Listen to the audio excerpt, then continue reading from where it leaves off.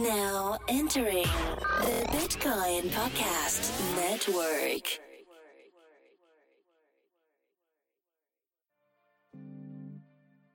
Yeah.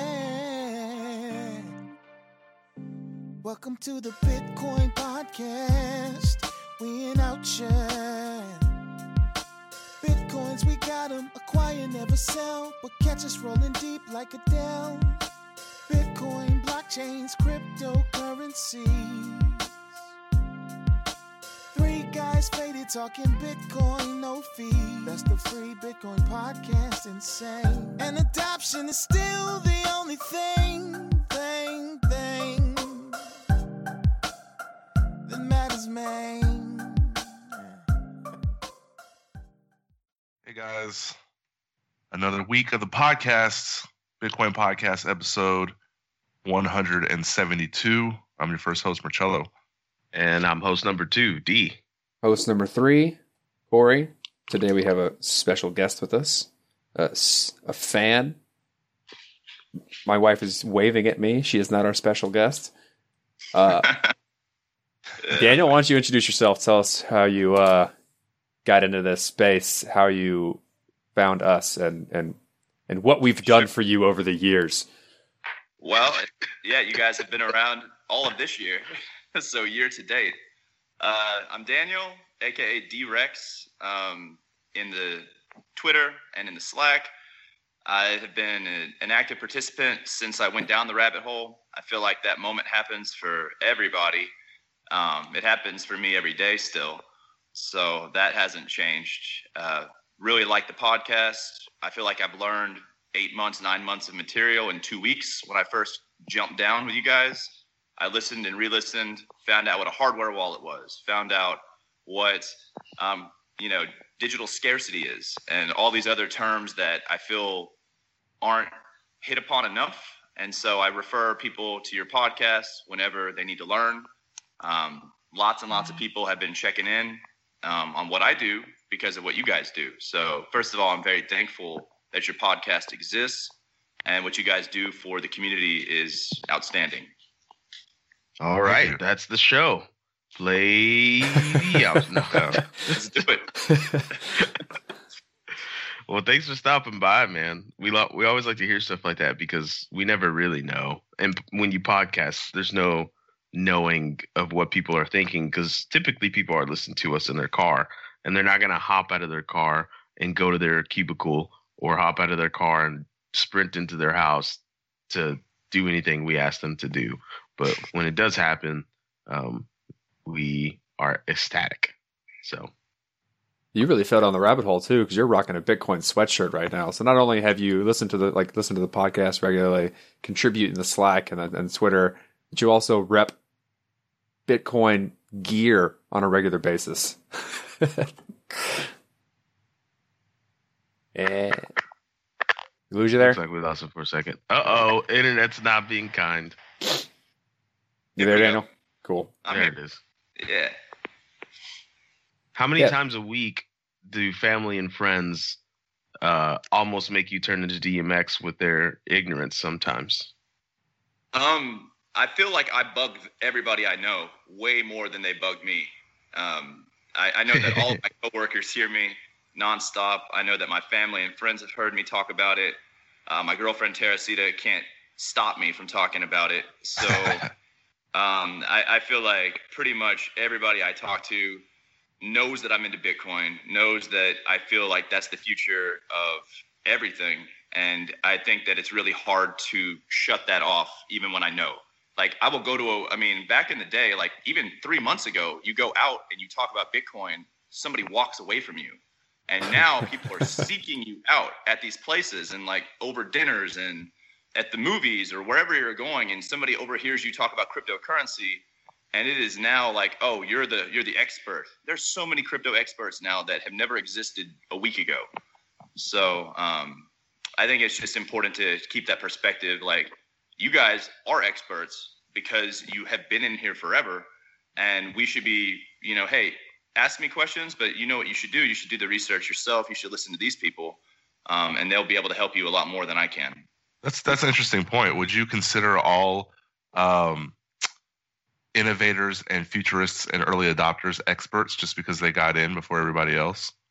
That's a tough question, because if you just bought a bunch of Bitcoin and let it sit for 7 years and you all of a sudden came back to your hard drive and you're a billionaire, like, does that, just because you're a billionaire, does that give you the insight that you were such a world changer? Or is it more of just like you got super lucky, or you had a belief in something? But I don't know. I think if you're a developer, or if you've actually contributed to the protocol in some way, or you're adding to the space in some way, you become at least a consultant. The amount of time that you put in terms of like learning, explaining, building is reflective across, like, that's like, I guess it's relative, right? So like to the average person who has no idea what any of this stuff is, you seem like an expert, right? Like, correct. Let's say like if you can teach a child some things that they don't know, to them you seem like an expert.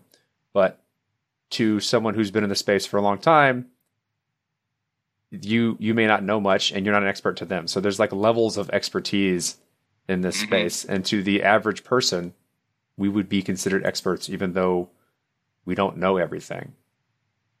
Yeah. Yeah. Corey, I consider you an expert because it's your job title. Yeah. So I guess I can safely say I'm an expert in some things. But like, it's also like, I mean, if you think of like Malcolm Gladwell's 10,000 hours, like you don't become an expert unless you have 10,000 hours, which is about 10 years of like full-time job. And the whole unless space, you're going all in. I mean, if you go all in every day, There's, it's about 3 to 5 years. So like, but we could be close to that because I've pretty much gone in all day, every day since late 2012. But yeah, definitely. We're close to 10,000 hours. There's still so much I don't know, and the space is growing so rapidly that it becomes impossible. And I felt this during like when I got my PhD.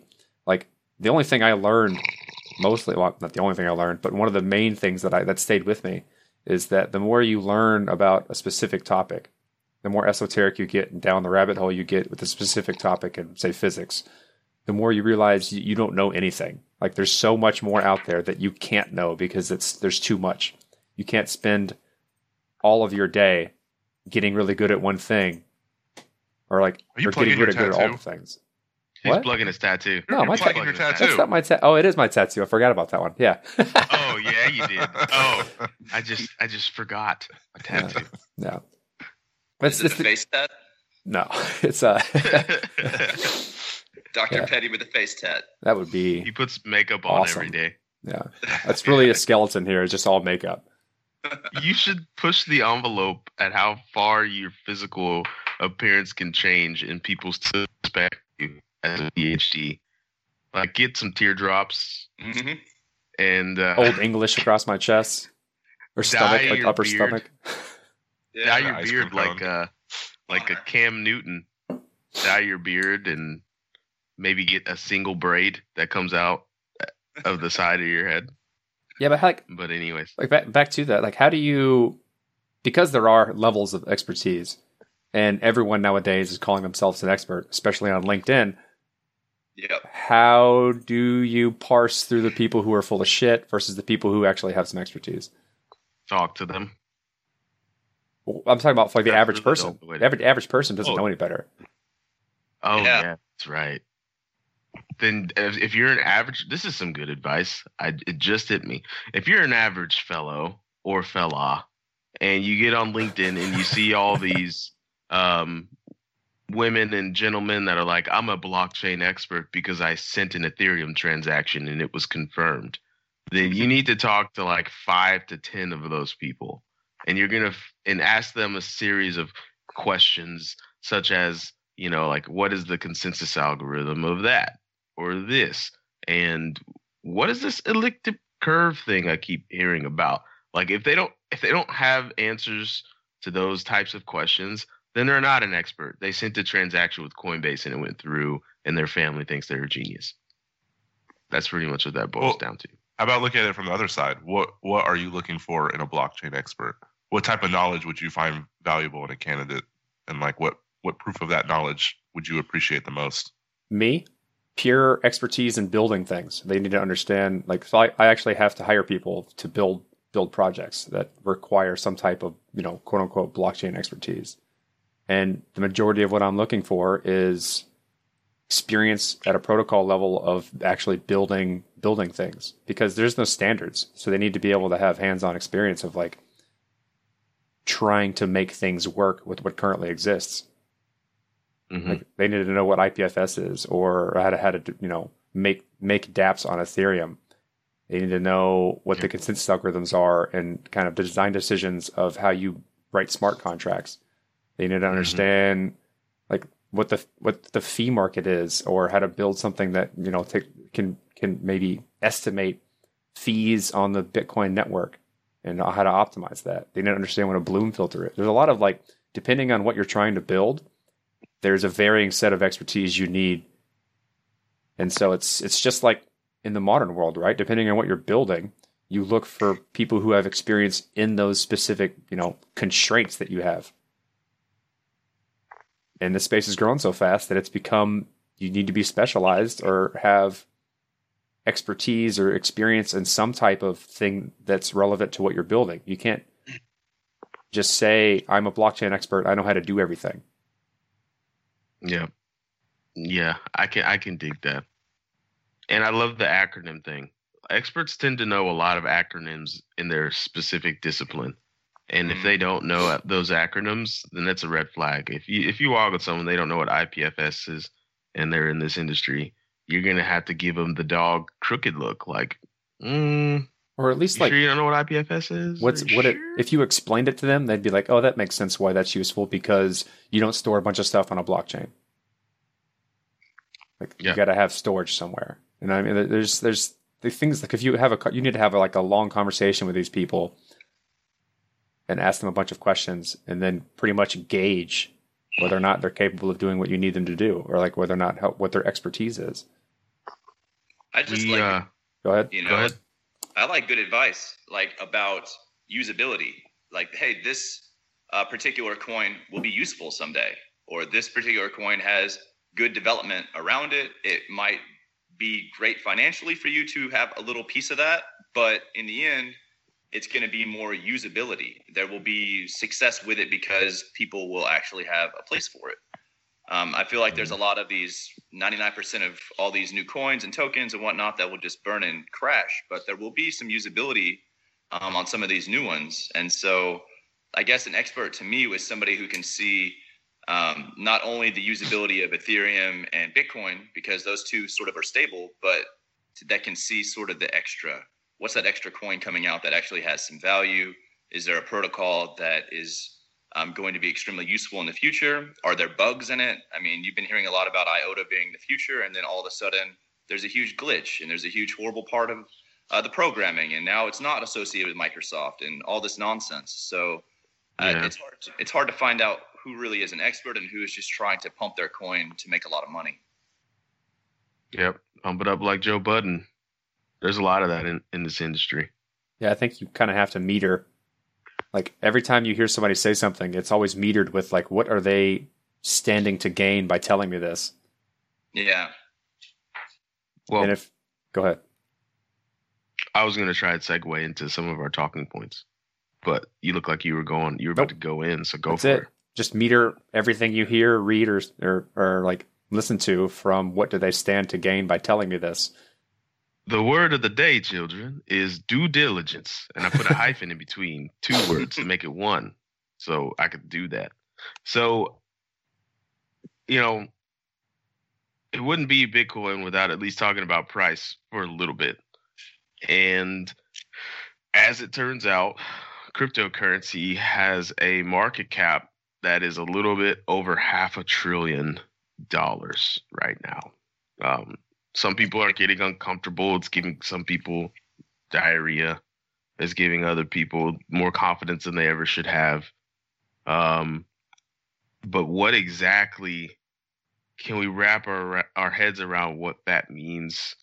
I mean, $500 billion it sounds fancy when you say it, but when we're living in a world where countries are in trillions of dollars of debt and there's hundreds of trillions of dollars of transactional value moving around the planet in a day, and at some peak points of the year, there's at least a quadrillion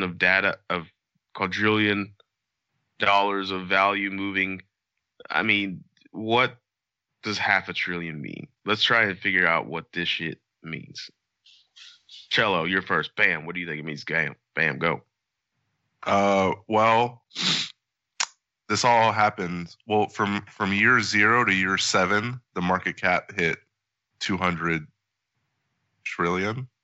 Billion. And then billion. Mm-hmm. Yeah, billion. And then all this growth has happened in the last month. And that might be too much too fast, I'm afraid.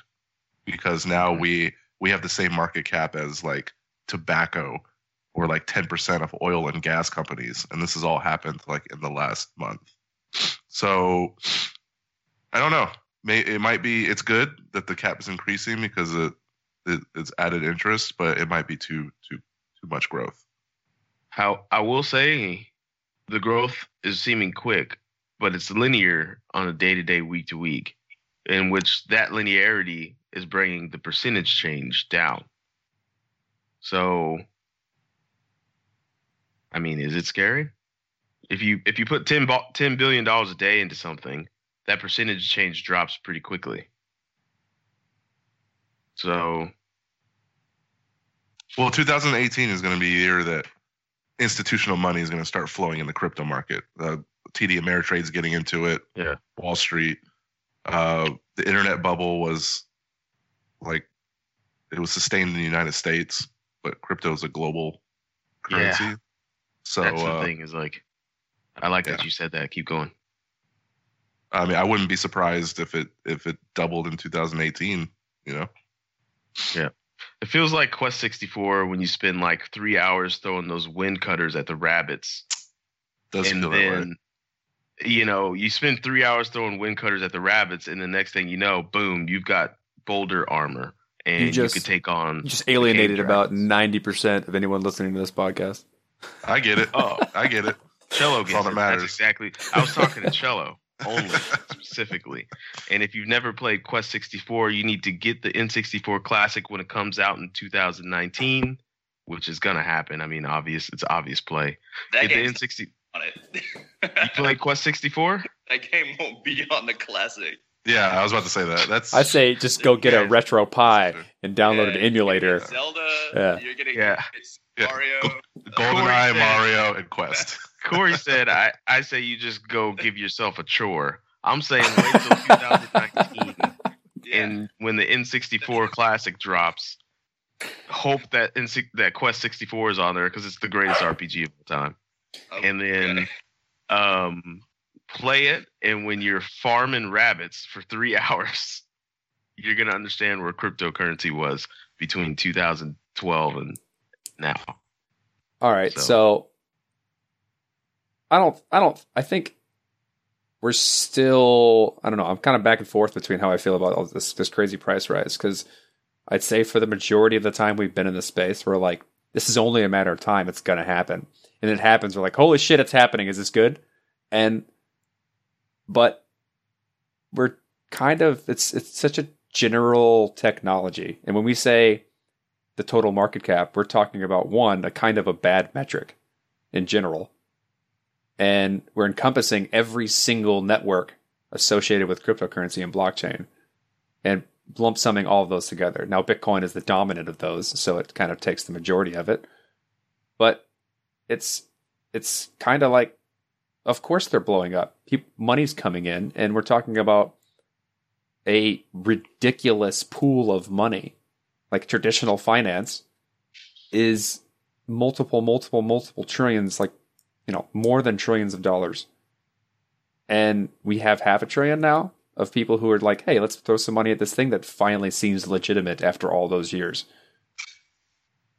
And it's not gonna stop. It's just a matter of whether or not we can contain it. It's almost like it's a stress test, right? Like they're throwing a little bit of their money at us to then see if whether or not it's going to break or not, or whether or not they can make money off of it from being able to manipulate prices.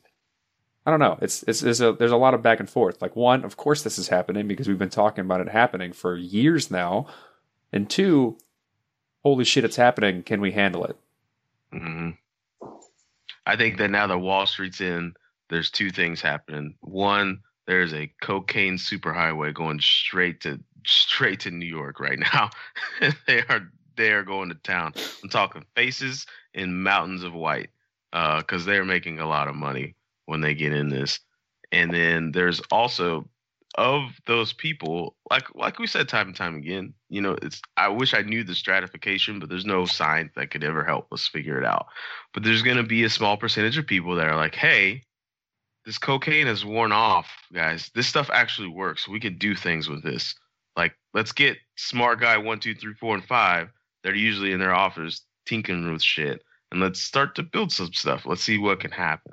So I think that cycle just repeats. It's like, oh my God, I can make a shit ton of money. And then when the cocaine wears off, you're like, oh, wait, this stuff is actually useful. Like, we can do things.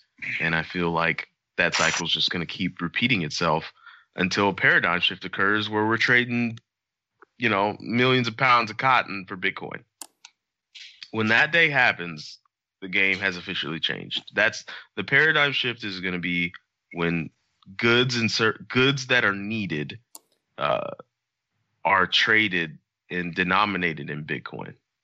That's a day that I feel is coming very soon. But right now, it's funny, we're talking about market cap, but we're still talking about it in terms of the dollar. That's right. Right.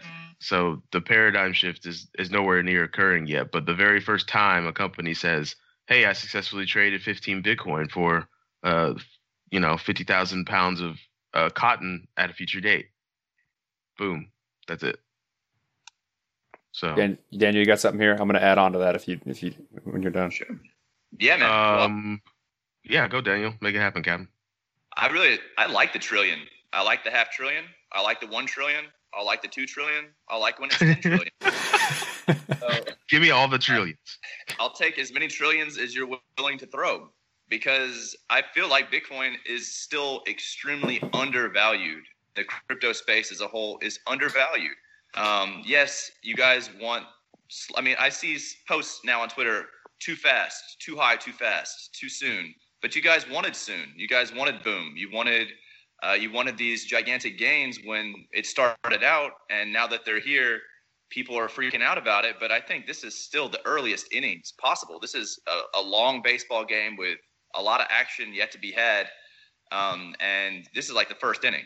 It hasn't even started yet. The world has finally woken up a little bit to it.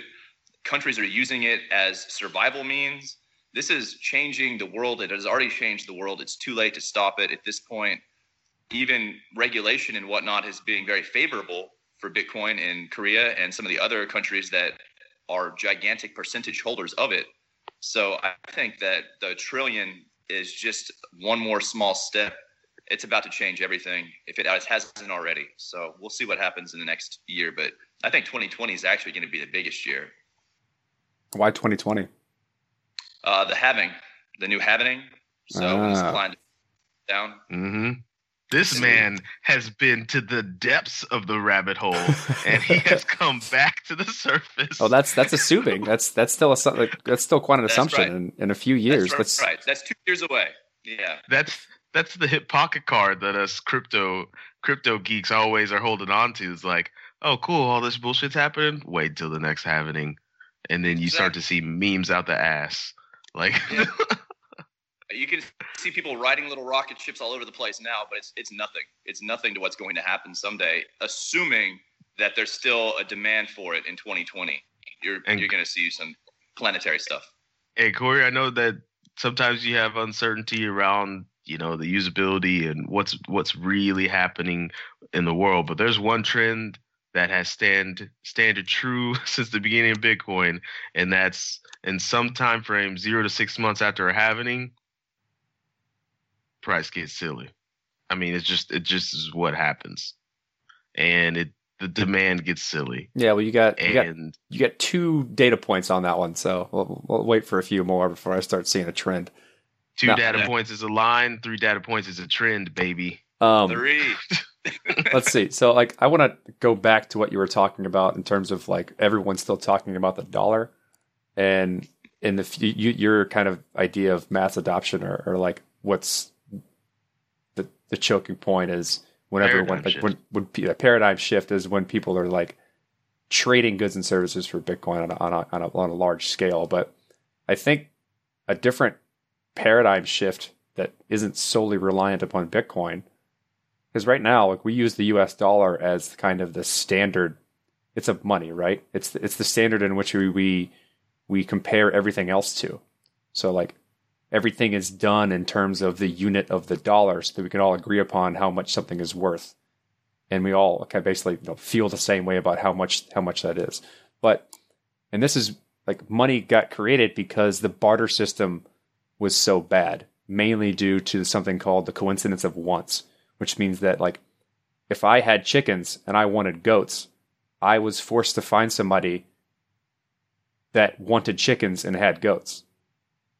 And there was no way to go around, like, and then involving some type of third-party trade where 3 people come to an agreement on things like that became more and more difficult.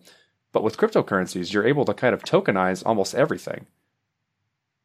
And you end up solving, in a way, the coincidence of wants, because I can have any cryptocurrency and get anything else that I want and automatically trade through a number of intermediaries to get that at a value that everyone agrees upon.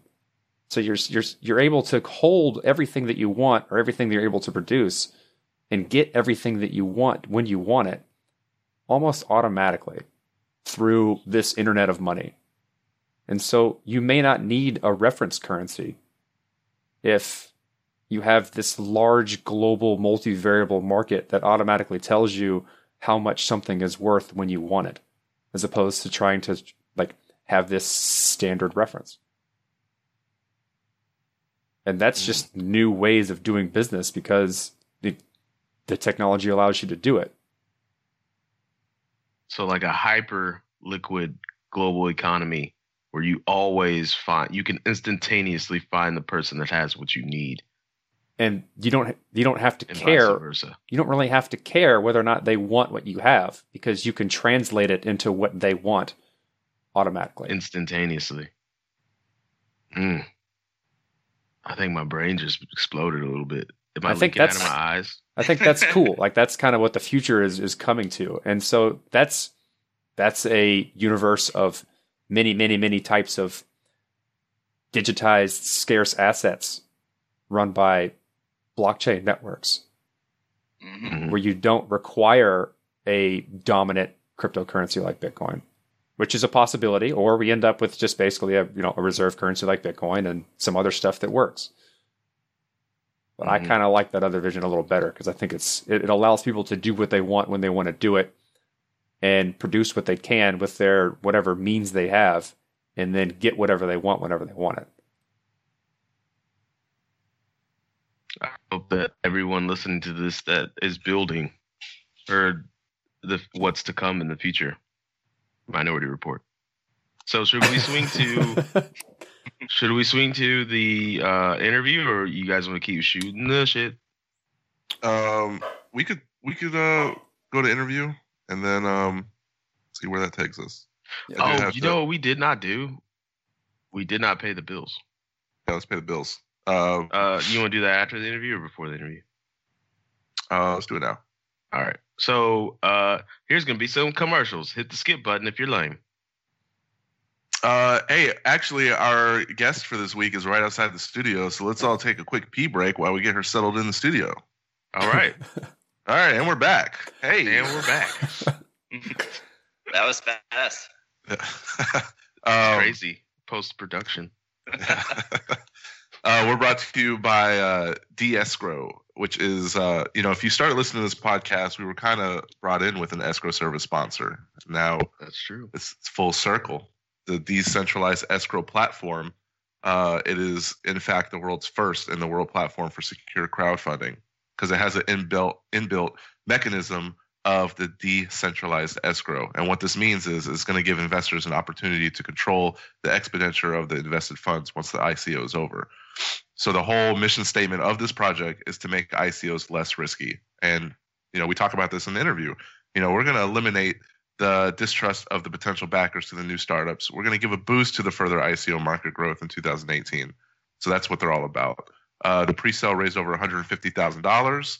And you now have like 10 days to participate in the ICO. So it's going to end quick. So head on over to that website, find out more. The escrow is, they're making ICO safer for all participants. So that's theescrow.com. Yeah. And if you're feeling salty about ICOs, there's lots of flavors on the planet. You didn't have to pick salty. Okay? Just check them out. That's the jingle. That's the jingle this week. Check them out. There you go. Boom. Yeah. Friday night. K's are ready. Let's get to it. All right. We interviewed someone on a Friday night. That's how I know we're like getting just a little bit more maybe influence or whatever, is that so we could take part of somebody's Friday evening. You know what I mean? Like, not a lot of people are going to say like, yeah, I'll do an interview on Friday night, because that's not an important night for my life. So I'm just saying. Anyways, Cello, hit us with an introduction of the person. Oh, put me on the spot. I wasn't ready. Neither was I, which is why I dished the rock. You could always dish it to Corey, but I can see on his face he's hoping you don't.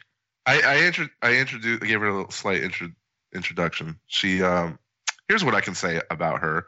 She worked in Silicon Valley for 5 years, and she's done.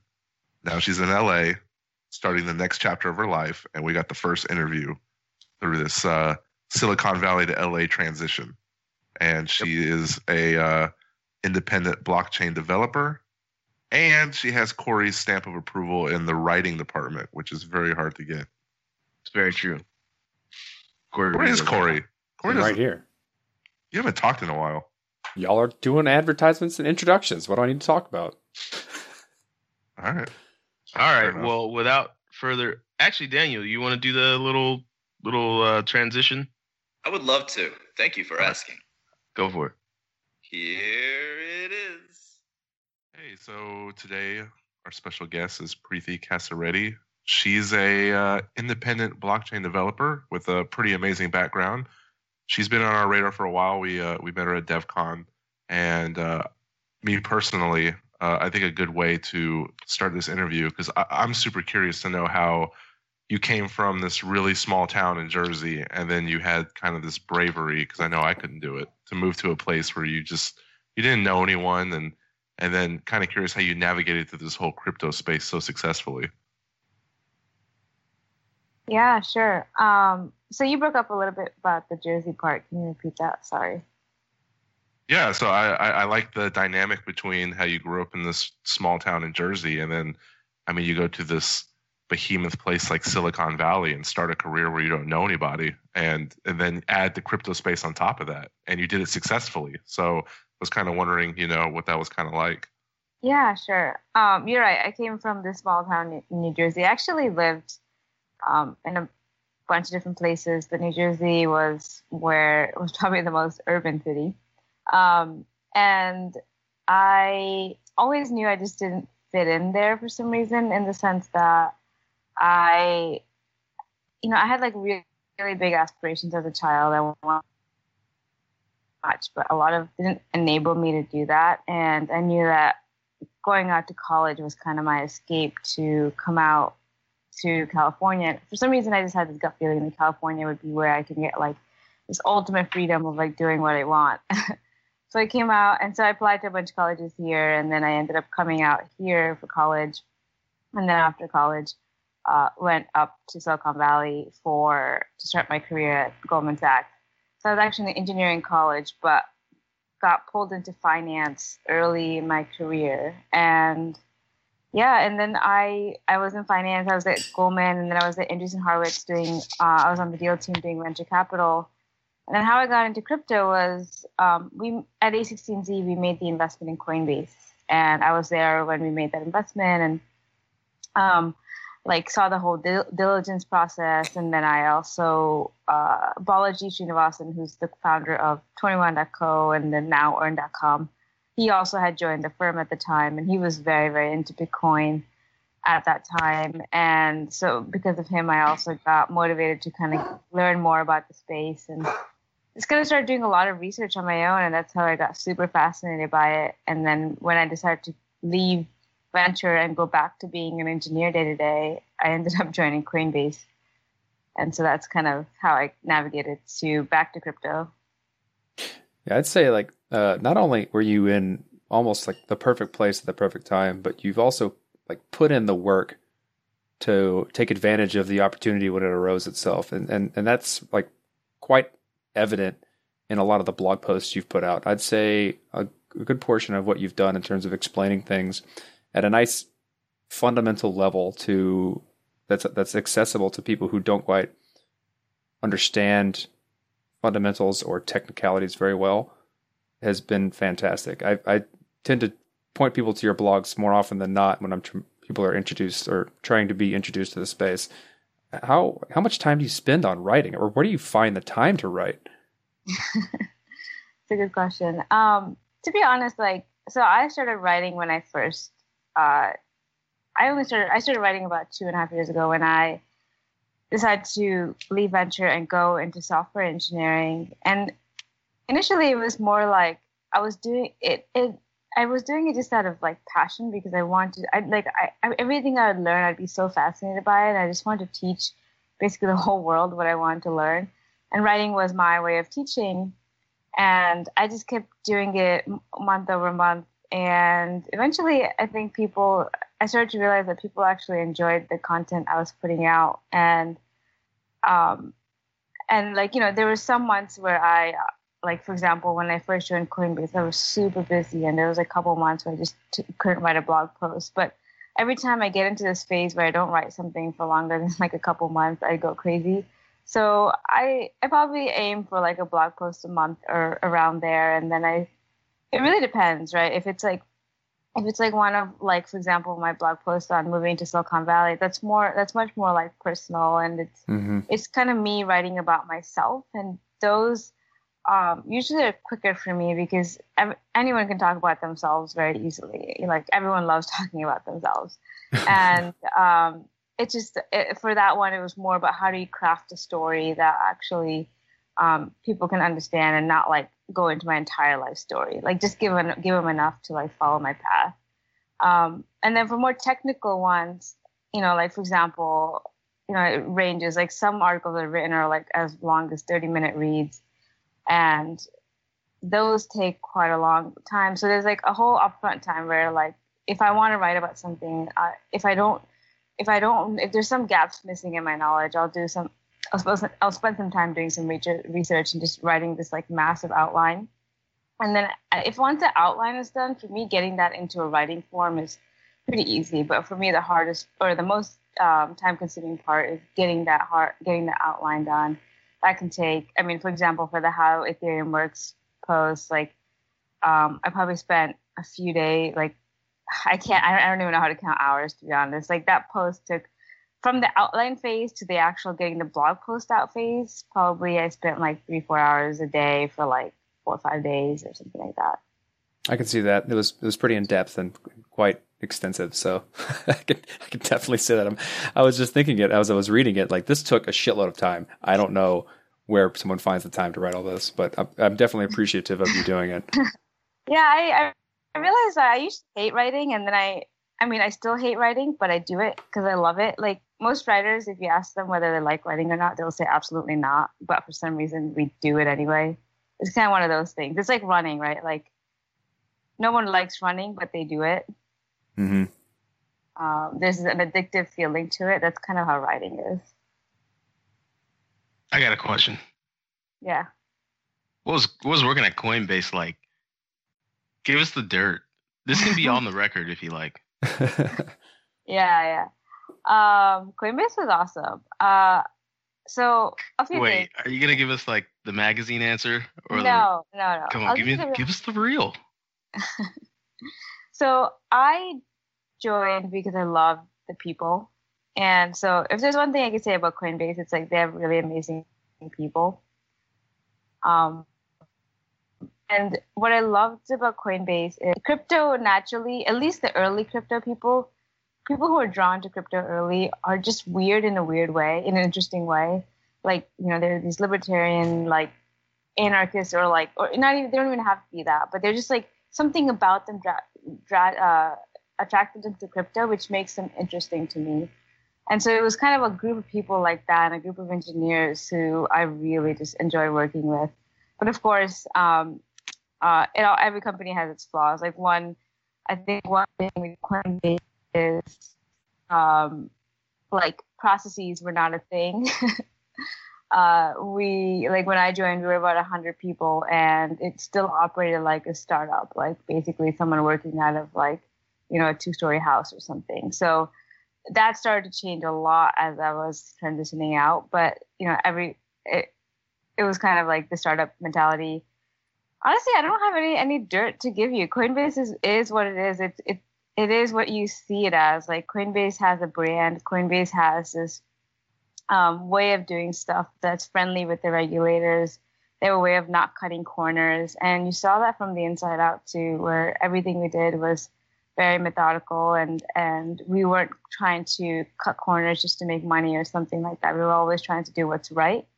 And I honestly love that mentality about Coinbase. And I think that doing that over a period of 6-10 years ended up catching up, and they ended up, really being the most trusted platform today from most of the mainstream population to transact, right? Definitely. They're definitely winning right now. So hats off to Coinbase. Well, you believe that like the only way to make this good tech, I think I read in one of your blurbs, is it's best by focusing on the core and fundamental issues, thereby making it more adaptable. Can you specifically call out any examples of maybe recent nonsensical hype or fake promises that could be stunning this growth that you envision? Are you talking about just blockchain in general? Yeah, just in general.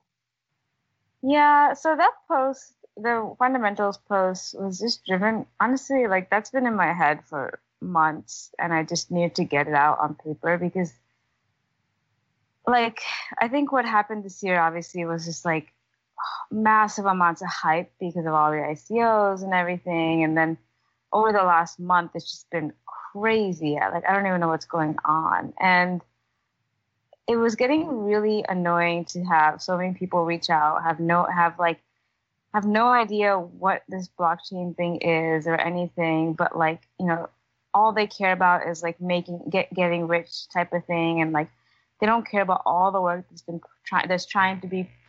put in to actually make this technology work, and it's not about all the price and hype and inflation and all that.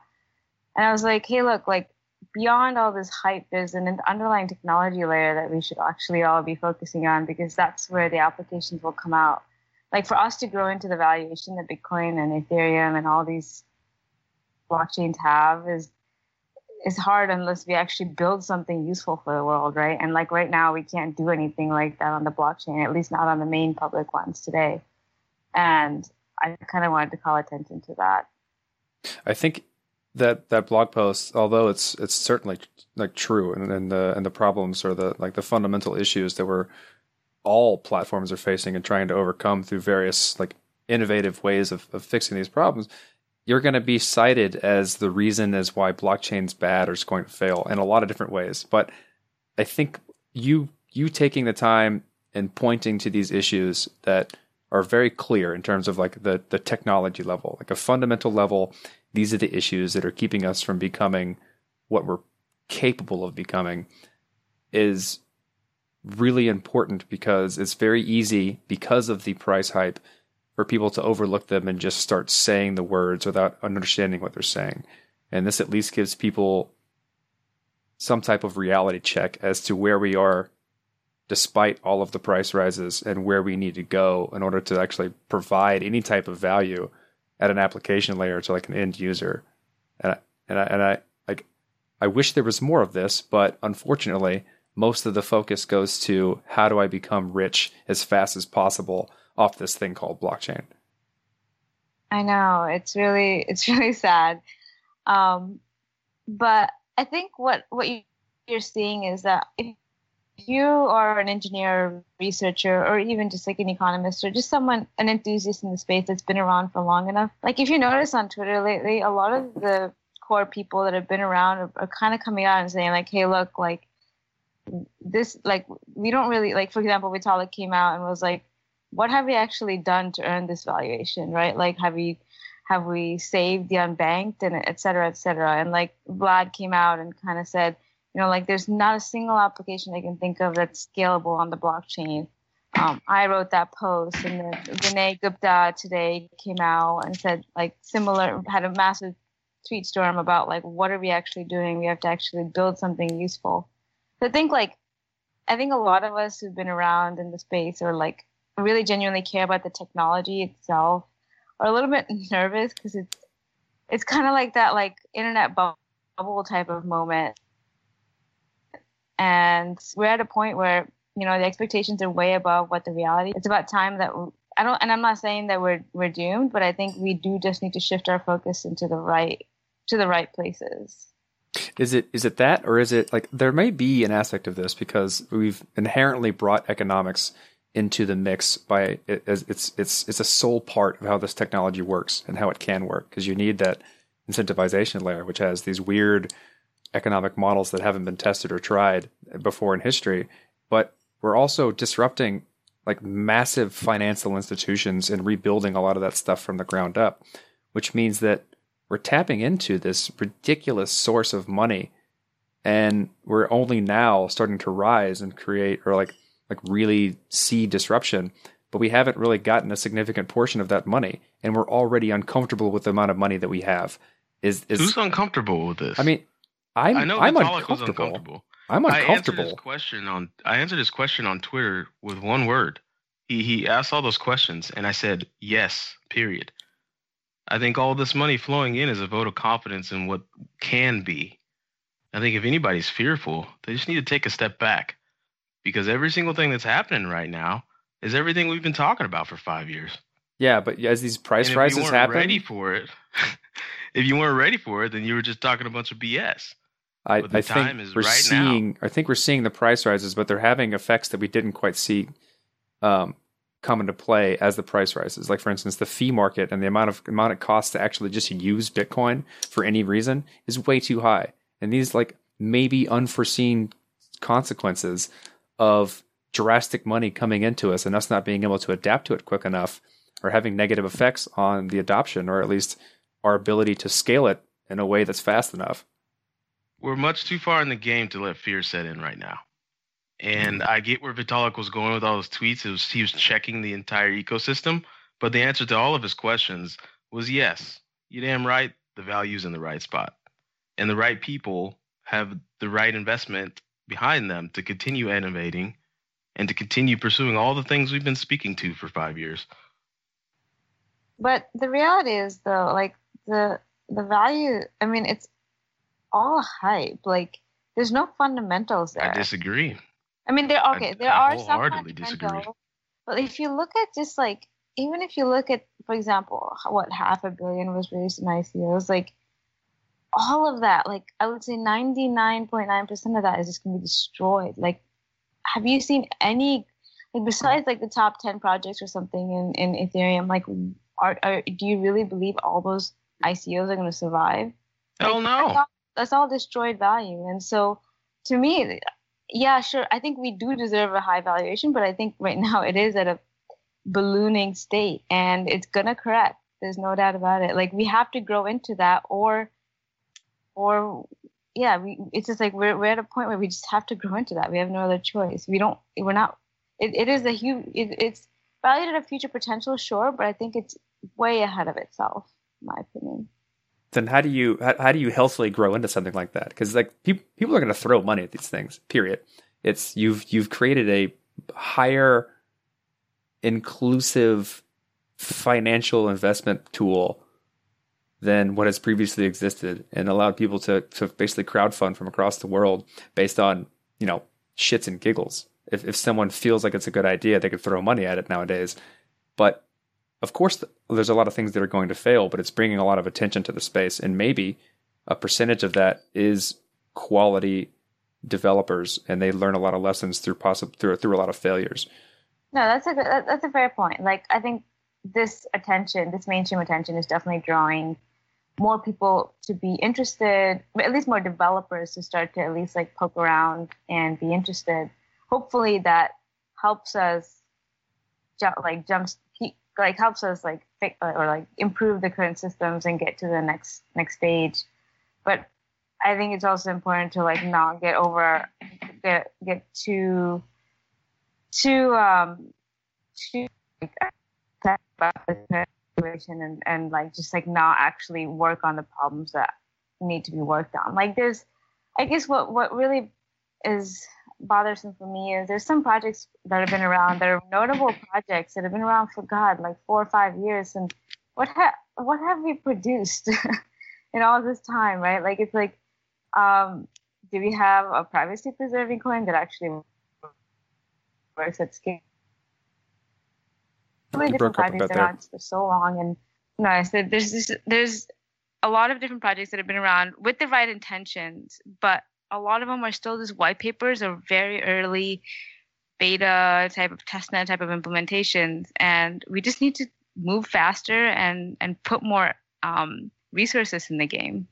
Could you imagine that being a funding model problem or like a severe lack of talent? Because I was also like, I think it could be argued that because you give so many people so much money at the gate of them starting with nothing, that they're not really incentivized properly to really work to produce good content. It's like I think that $100 million. I made $100 million and I have nothing. I guess I'll start working on that slowly. I think that this all makes sense. It all makes sense if you say instead of them getting a bunch of money up front, they get a bunch of time up front. Yeah. And usually it's the other way around. Usually you're busting ass for a long time on short deadlines to make something amazing, and then you get the money. Then you get a little bit more time to think a little bit harder. It seems that we went the opposite direction. Yeah. So, how are startups able to raise capital from top VC firms, and then they go through this giant hiring craze, and then people think these startups are doing exceptionally well? It's totally backwards. What do you mean? It is. It's ass backwards. So, what are the technological challenges standing in the way of that? Like, how do we? I mean, right now, nothing more is needed to launch a coin sale than just a white paper and the promise of some computer code. I mean, in 2018, ICOs need to get better. What do we do? That's I know that's a big question. No, I agree with that. I think you're already seeing that happen, like where the ICO craze is kind of dying down. A lot of these projects haven't been able to raise nearly as much as what was possible just like 3-4 months ago. And I think you're just seeing the market getting smarter. And I just think the current way of raising ICOs, the structure, and like if you just go into any of these Telegram channels or whatever for all these ICOs, like you'll see that everything is completely driven by hype. Like the end users who are buying into these coins want the teams to just drive up hype so the price drives up and they can like pump and dump. It's all just market manipulation and speculation. And so I think people are just going to get smarter and smarter. That's not going to work as well anymore. And I think someone ought to create a better ICO structure. I don't know who will do it, but like you said, like you don't need $100 million, but maybe you need $5 million to get to an MVP or something, right? Like create a more structured ICO where you raise kind of similar to what you do today with real like equity funding, but do it in like tranches or something. I don't know what the right structure is. I haven't thought through it, but I think someone will come up with a better one. Is that okay? So that's one aspect of what the potential problems are right now. That's holding people back. But another one is clearly just pure technology. Like, is this shit are we even capable of building these things at a scale that we need them to be at? Because that's a severe potential problem of like, can blockchain systems fundamentally scale to a global network of thousands or hundreds of thousands of transactions per second that provide real value that other platforms can't do. Yeah, no, I agree with that.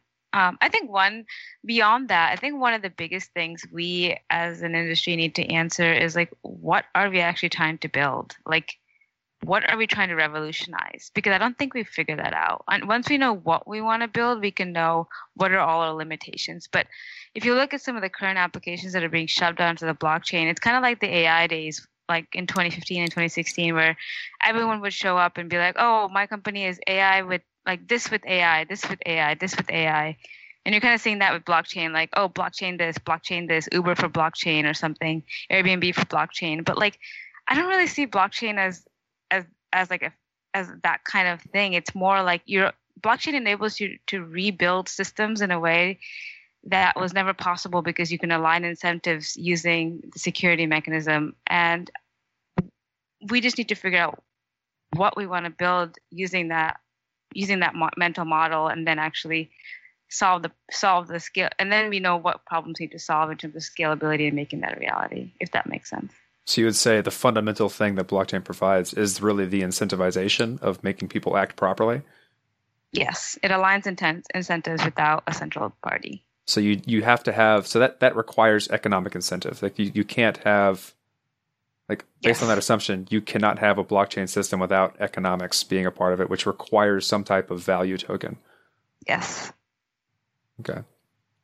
Then that then pretty much puts a good portion of the private blockchain applications outside the realm of what's capable or usable by blockchain. Is that a likely follow up from that?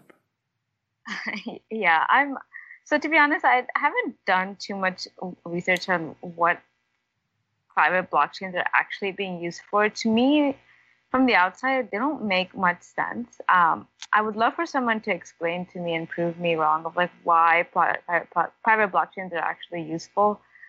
Because to me, what gets me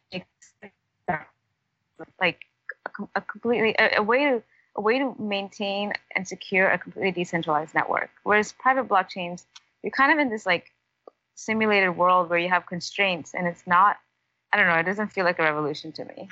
I see the types of problems. I work in the enterprise space, is trying to find ways in which to apply this technology to something that's outside of financial or economic incentive. And don't get me wrong, it's challenging. And the majority of the people who do things have bad ideas that could be solved by an Oracle database. But I would say, like, I joined this space because I wanted to understand the constraints and types of problems that enterprises are trying to solve, which are fundamentally different than the types of problems that open blockchains are trying to solve. And so because of that, it's really hard to apply an open blockchain model to anything that's going to be done inside of like inherently private setting or closed setting. And when you have closed settings, incentivization really doesn't make a lot of sense. And so it becomes just a different type of problem that needs to solve, where aspects of quote unquote blockchain, because in my opinion, blockchain is just like a bag of tools that you can put together in various ways to solve problems, depending on what your constraints are. Like in an enterprise setting, the types, you can only use a few of the tools. Like proof of work, it's worthless in a private setting. And so that then limits you to a lot of the ways in which you come to consensus on which blockchain is the right one and things like that. And so I think just because enterprises have only now just started looking at these things, it's really hard to say that it's even like it looks bad because not many people have been trying to solve the problem correctly yet.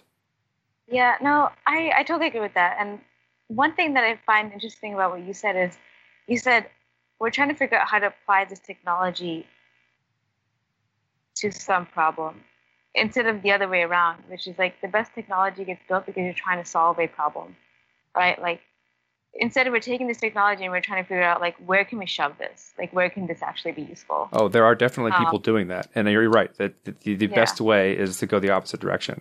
But enterprises have very well-defined problems. And then I'm not terribly sure there's enough people in the enterprise space that understand both the like the strict problem set of enterprises and fundamentally how blockchain works correctly. And they can't properly apply different parts of what blockchain does and how it works to the problems of enterprise because that the intersection of that Venn diagram is so small. And so the majority of people who are doing it are just probably doing it wrong. That's funny. No, that makes total sense to me. Yeah, I'm curious to see how the enterprise blockchain space kind of evolves. There's some notable projects there doing a lot of work. Like I recently talked to someone at Hyperledger, which I thought was pretty cool. But I think Vitalik said early on one time that like private blockchains are almost to me, this is how I view it too. Like private blockchains are almost like a testing grounds for public blockchains because you can private blockchains. You don't have to worry about scalability, right? Because you can just put more compute on every node and deal with it that way, whereas you can't do that with public blockchains. So private blockchains give you this like almost enable you to create a simulated environment and then see what applications are possible using that. That's how I kind of think of it. But I know there's actually real big companies trying to actually create real use cases. I'm curious to see how it evolves. I'm just as curious as you, because it seems to me like a repeat of history, like intranets and internet. Like the companies are getting really excited. They don't have to use fax machines in the office building anymore. Like, great, we can use this new email thing. We don't have to use the fax machines. That's what it feels like. As soon as they figure out the true potential is tapping into the public blockchain, it's a wrap. You nailed it on the head there. And that's something we saw you take that analogy, like we've talked about this before, where like intranets were basically used in the early days of the internet because the internet couldn't scale. It wasn't capable of handling all of the things that all of the giant enterprises wanted to do. And it wasn't secure enough. And there weren't enough standards set in place that if you wanted to use the internet, everyone could agree on the correct standards. So they just built their own, kind of got ready, figured out how to use it and how to think about how to use it and what it was useful for until like the wide open, dirty internet got a little more robust. And then you had this massive platform where everyone could communicate with each other. Internet still exists. I mean, a router at your home network is an intranet, and then it accesses the internet. It's just a matter of like how we think about it now is the internet grew massively larger than everything else. And I think we're going to see the same thing with kind of private chains and public chains. Mm-hmm. Are there any projects in the space that you're really excited about? You mentioned earlier in the interview, you said, there's lots of projects that they've been going on for a while doing tough work, but now they're just getting overshadowed by the fact that everything is mooning all at once. So are there any ones that you're particularly gung-ho about? Give a shout out. I'm probably staying up to date on what the Ethereum core team is doing right now in terms of, some of the research that's going on with Casper and proof of stake and also the ZK Snark stuff. I don't have specific projects per se that I'm like totally stoked about. I'm honestly just stoked about Ethereum. I think I'm still a firm believer in Ethereum, and mostly because I believe in the team. And so for me, Ethereum is probably the project I'm most stoked about. You're not going crazy over CryptoKitties? Yeah. I tried to buy some and it did not work. Like I literally spent an hour and I was like, fuck it. I love the ownership. It was the worst experience in the world. I tried to buy some kitties, couldn't get them. Yeah. Did you I attempted to, and I spent about 45 minutes and couldn't figure it out. I'm with you. I'm waiting on Digimon. Like every time I try to buy it, like I'll say list only the ones that are available or whatever, and then I'd buy it, and then every single kitty says it's already been sold. There's some bug on their site or something where like they're putting up sold kitties. Anyway, those things are selling like hotcakes. I got a curveball question for you. You tweet regularly about your younger brother, who's pretty smart in his own right. What is it like for someone so young and to kind of have this introduction to crypto from someone such as yourself? Because we never ever get insight into what teenagers think about this space. So I was kind of curious what you've gathered from that, or could he not care less? He's actually, I think he's just starting to get into it. So when I go home in a month, I'm probably going to brainwash him into crypto, but I haven't done that yet. And I'm sure he's like already buying and stuff, but honestly, I'm curious to know that too. So I'll report back once I know. Nice. Well, you got another question, Corey? Nope. Well, I do. We got one last question for you, Preeti. Yeah. It's going to be difficult. Pineapple on pizza. Yep. No, just kidding. Just kidding.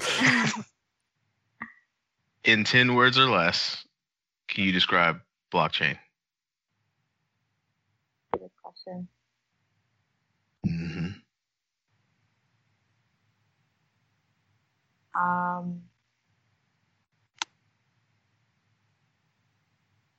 A decentralized, trustless system for transacting with one another.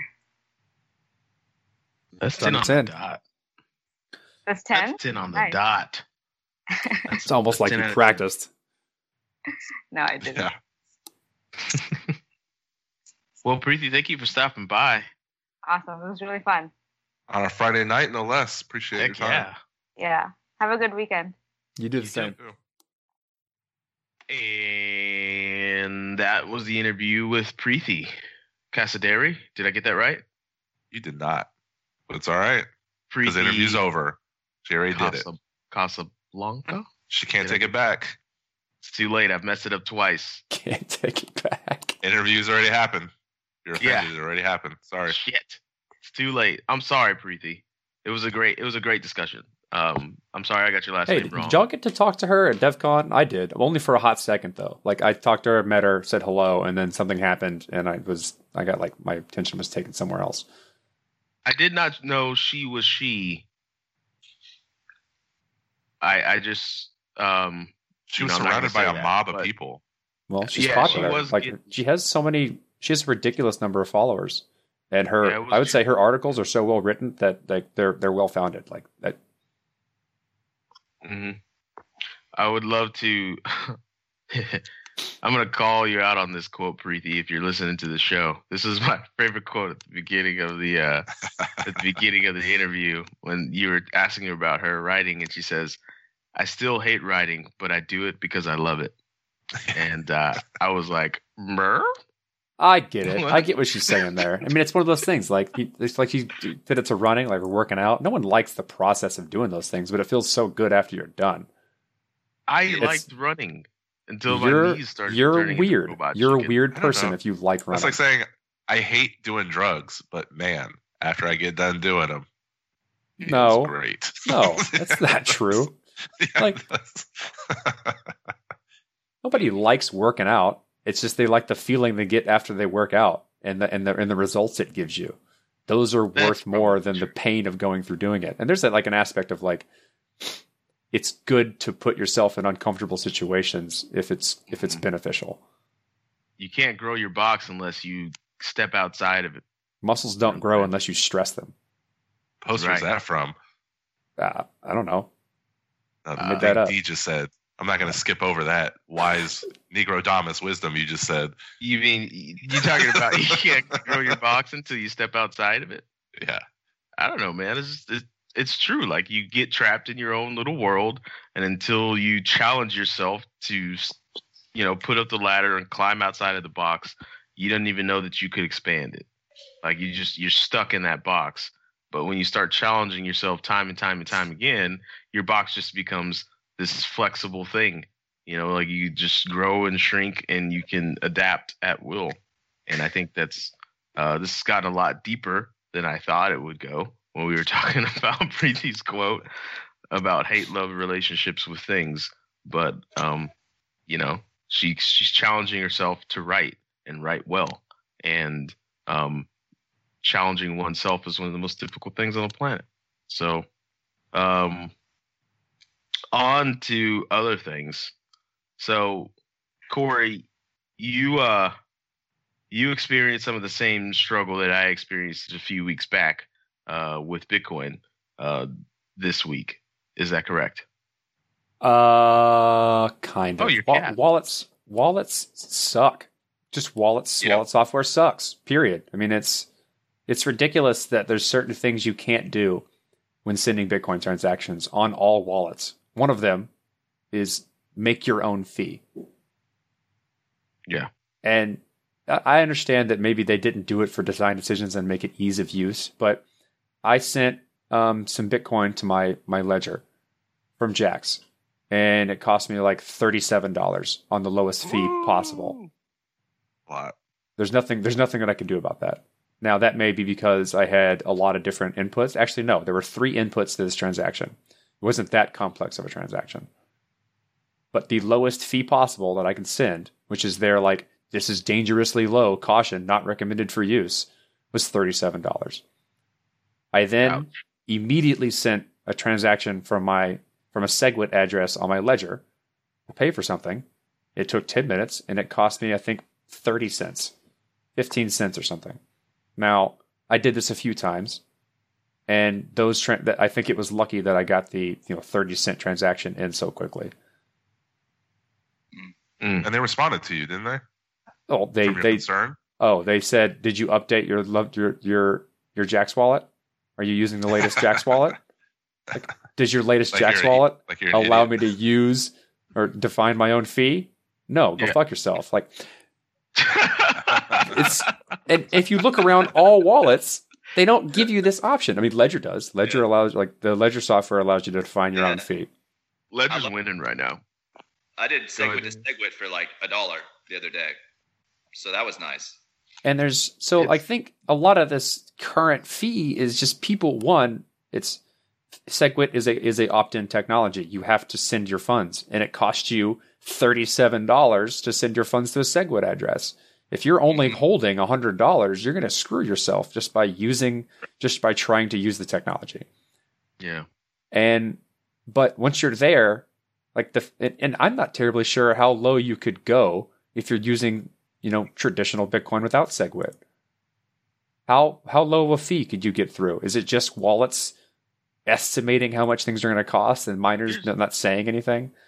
If the auction were controlled by the users, though, wouldn't that put the kibosh on all this fee shit? Like, what if there were a global consensus? I know this is never going to happen. This is definitely pie in the sky type thought. But if the whole community was like, yeah, we don't want to pay any more than 4 pennies for a transaction, and that's all the fee we're ever going to pay miners, so fucking deal with it. All right, well, that does a few things. That immediately does a few things. One, you can only fit so many transactions into a block, especially with a 1 megabyte block size.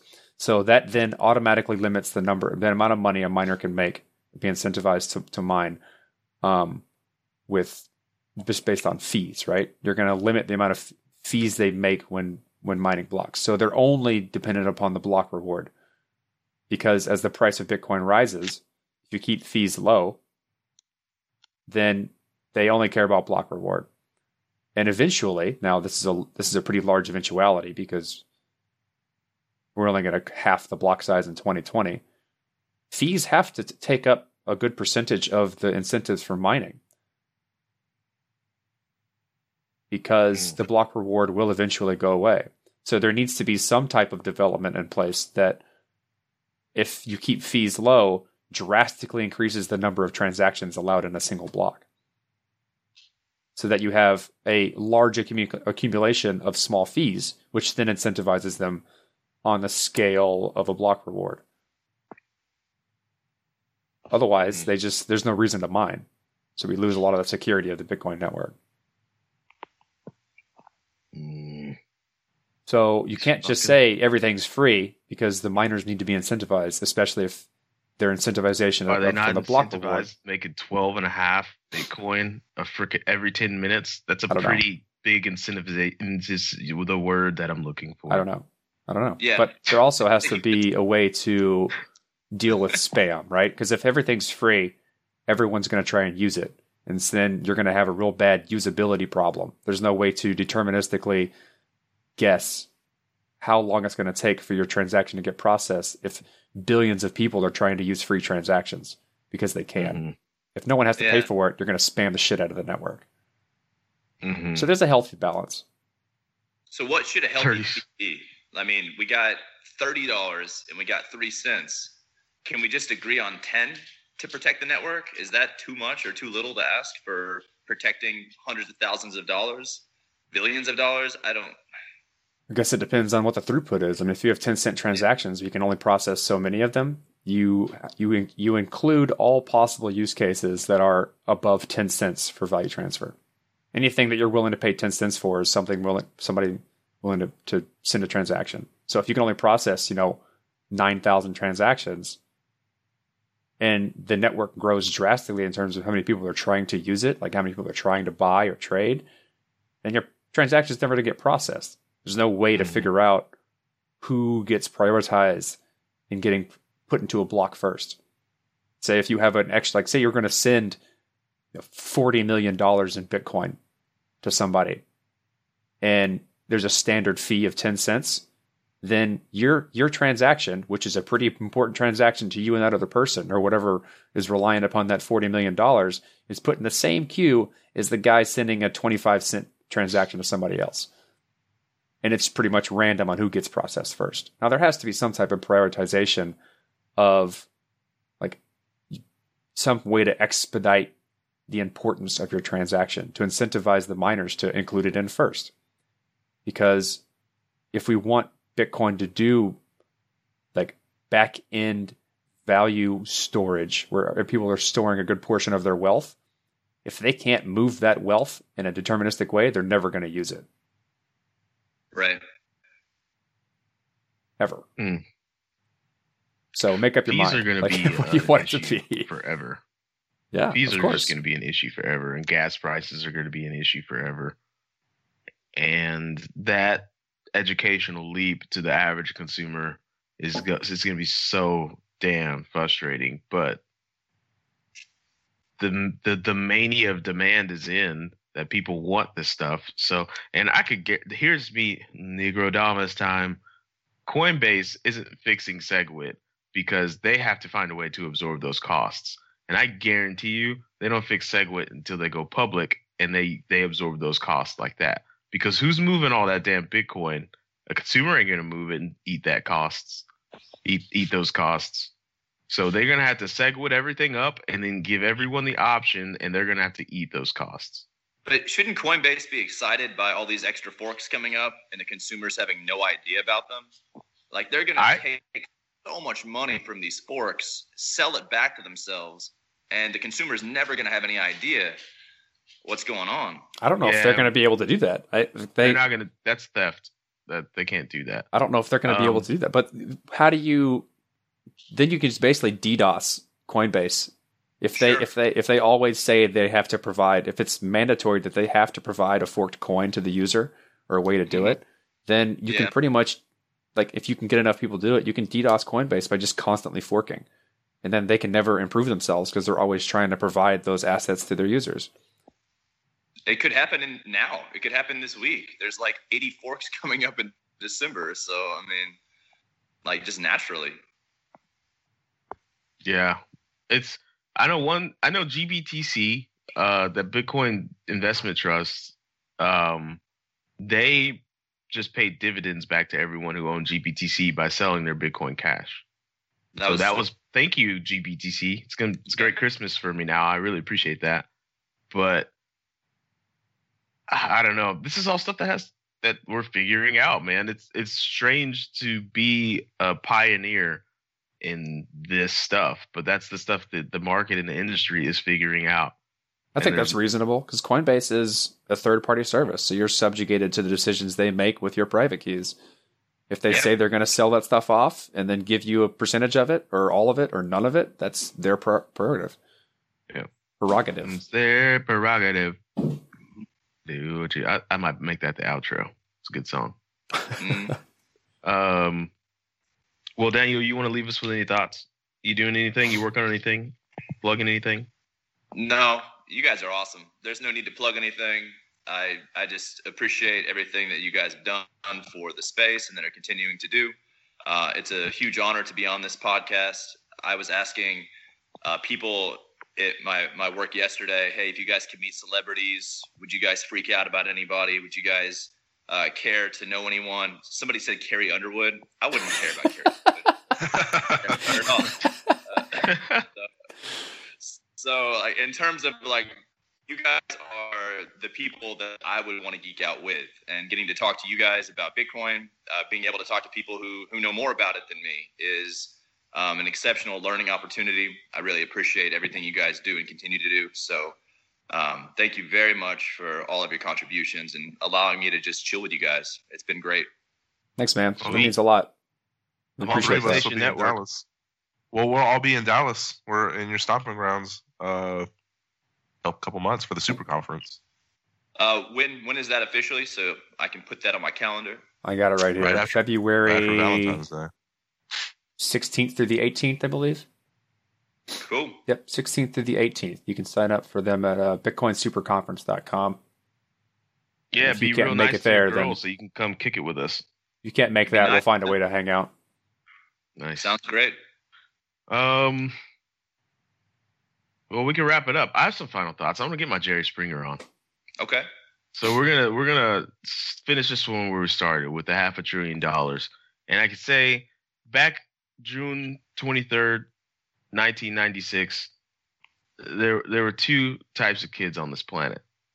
There was the kid that asked for their N64 for Christmas and didn't think they were gonna get it, and then there was the other kid that asked for their N64 for Christmas and busted ass that fall in school, and they knew they were going to get the N64, so they had plans for that N64. They're going to need another controller. They're going to need Wave Race. They're going to need Mario Kart. There's a game structure that leads to hours played that's going to lead me into my next big ask, which is going to be GoldenEye 007 the next year. All right? Be that next kid. We asked for all of this value. We've been preaching to ourselves, the choir, and finally the rest of the world congregation has woken up to the fact that, yes, this shit is deserving of the value that it has. Don't be the first kid that's like, oh, shit, I got an N64. What do I do now? Be the second kid. We had a plan to do this stuff. We still want to bring billions into the economy. That's one thing. In fact, just go read Vitalik's tweets last week if you want to know the game plan. There's billions of people that are underbanked and unbanked, and they need access to an economy because that's humanity, man. That's untapped humanity. All right, what was the second thing? Did anybody else read Vitalik's tweets? Nope. Okay. This dropped really quickly. I'm sorry for ruining that. You get some momentum there. We just destroyed it. I did. Shit, that was going to feel like Independence Day, fucking Gary Coleman level, and you guys just... No support. I felt good. Anyways. Or were you the alien that said no peace? Because I like the alien. He's my favorite.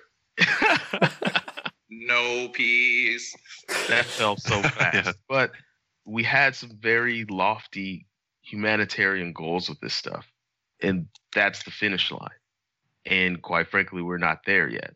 So have the N64 with a plan for fun. Don't just think you're going to get an N64 and be surprised. Okay? So... that's some fucking wisdom. All right, so you can find us on Twitter at the PTC Podcast. Cello runs the Twitter. He'll tweet at you if you tweet at him or us. Corey writes blogs when he puts them together. You got any coming soon? No, I'm building an application right now. Okay. Let's see.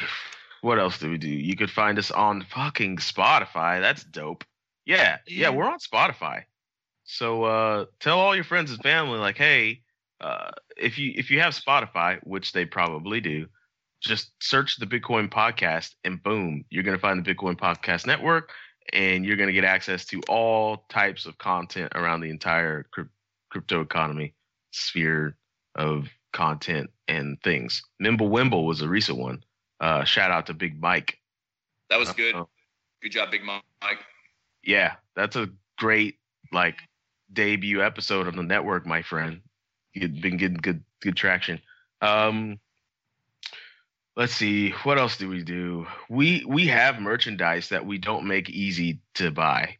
So if you would like some of that, hop in our Slack and ask for it. And it's not going to be any easier, except for you will have known that you asked us personally. I got a big box behind me, but spoiler alert, I don't have time to go to the post office. So if you buy it, 8 to 10 weeks shipping estimate. We'll figure this out. Figure it out. We're gonna get that. It's on our vision board. We're gonna figure that out. If you have suggestions, we're more than happy for those. Hey, there was a little idea that popped into Slack this week, and it got some traction. And that's the idea of starting a Patreon. If you have suggestions for us, or if you want to help us out, like, yo, hit me and Corey and Cello in the DM, and let's figure this out together. And maybe we can have some sort of Patreon structure and get the three of us closer to a point where we could just be badass crypto juggernauts on a daily basis instead of having to struggle for the man. Am I missing anything, Cello? I think we're good to go, man. All right. Shout out to Zoe Saldana, of course. Let's see. Shout out to Kima Russo, Instagram model. She's fantabulous. Oh, who's the name of the G-Eazy model? I cannot figure out who she is. And I still don't think that's creepy, by the way. So, and Cello, did you say something about NERD being better than other rappers today? Was that you? It's a sad state of affairs, but I don't like one track off the Eminem album, and I'm going to give the victory to Nerd. All right. You like that Nerd Rihanna song? I think it's dope too, but I didn't want to. I think the whole album is good, especially that song with MIA and Kendrick. Oof. Yeah, man. Nerd has never disappointed me, ever.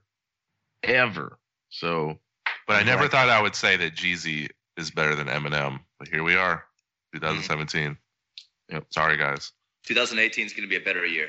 Mm-hmm. Yeah. Let's rebound. I hear Jay-Z's coming out of retirement for a fourth time next year. So can't wait for that. Well, Corey, you got anything to add? Nope. Cool. Corey's getting a face tattoo. Play the outro.